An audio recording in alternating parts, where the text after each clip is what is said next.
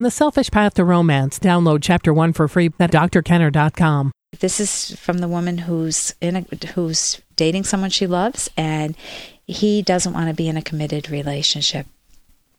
Dear Dr. Kenner, I've been dating a man, Tom, for about 7 months. He's warm, sensitive, caring, and I love him dearly. We get along wonderfully, and we've enjoyed a positive relationship that has helped us both grow individually and as a couple. 2 days ago, he called me, and he was crying. He told me that it wasn't going to work out, that he doesn't want to be in a committed relationship. He was married years ago to a controlling woman and said that he had made the decision after his divorce that he wants to remain single. He told me that he has a lot of internal conflict in our going on about our relationship, and he's tried to commit to me because half of him wants it to work. He told me he loves me, but he feels he's deceiving me because in his heart he wants his freedom. When I asked him what he meant by freedom, he stated that he wants to be free to do whatever he pleases. I asked him if he felt that I prevented him from doing so, and he said no. I asked him if freedom to him meant that he wanted to date others, and he said no. He said he doesn't want to have to answer to anyone. In his mind, a committed relationship is one in which you take the partner's needs and wants into consideration when you make decisions, and he doesn't want to have to do that. Okay, now that's a problem. In a committed relationship, there is a give and take, so I'll continue. She says, my heart is broken. We have been growing closer every day, and the relationship seemed to improve constantly.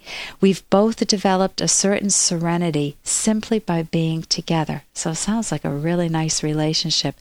Family and friends on both sides have commented on this.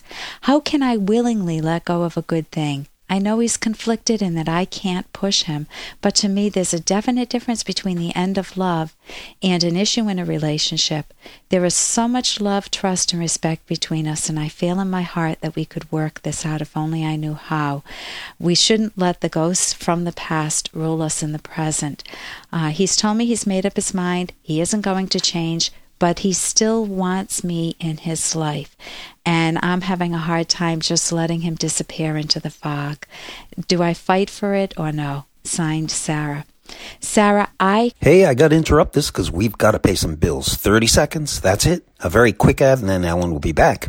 Romance. I wish I knew more about what girls want from a relationship. Boy, I wish I knew more about what I want. Where's that ad I saw? Here it is. The Selfish Path to Romance, a serious romance guidebook. Download Chapter 1 for free at selfishromance.com and buy it at amazon.com. The Selfish Path to Romance. That is interesting. And I'm having a hard time just letting him disappear into the fog. Do I fight for it or no? Signed, Sarah. Sarah, I commend you on your skills because in a moment of excruciating pain, instead of screaming or breaking the china when he tells you that, honey, it's all over, I don't want to be in a committed relationship, when things are going well and you don't anticipate this, you went into listening mode and you drew him out. He's crying, which indicates that it's sad, that he does value you and it's a loss. He's telling you that freedom is his top value and that it was damaged by his ex-wife. And so he's afraid that that's going to interfere again. You asked if he found that you prevented him from moving forward, if he experienced you as controlling, and he says no. And you also asked him if he wanted to date other people. Now, that was very good detective work on your side, so commend yourself for that. The question to ask yourself is, were there any signs? Why did you not see this coming? Did he hide it and then spring it on you? What does that tell you about him? What you need to do at this point is you can't force his mind. You need to take him face value. He doesn't want to be in a committed relationship. But I would give yourself maybe a month or two cushion to try to see. You're still backing off. You don't want to pursue him because then he will feel controlled and he'll feel he won't have his freedom. But back off a little bit to see, but stay available in case he does turn around, that doesn't mean that you can't still go on a date with someone else. But stay in the loop with him, stay connected with him, and see if he has some time to process this if he doesn't change his opinion. And here's a little more from Dr. Kenner. Can you come here?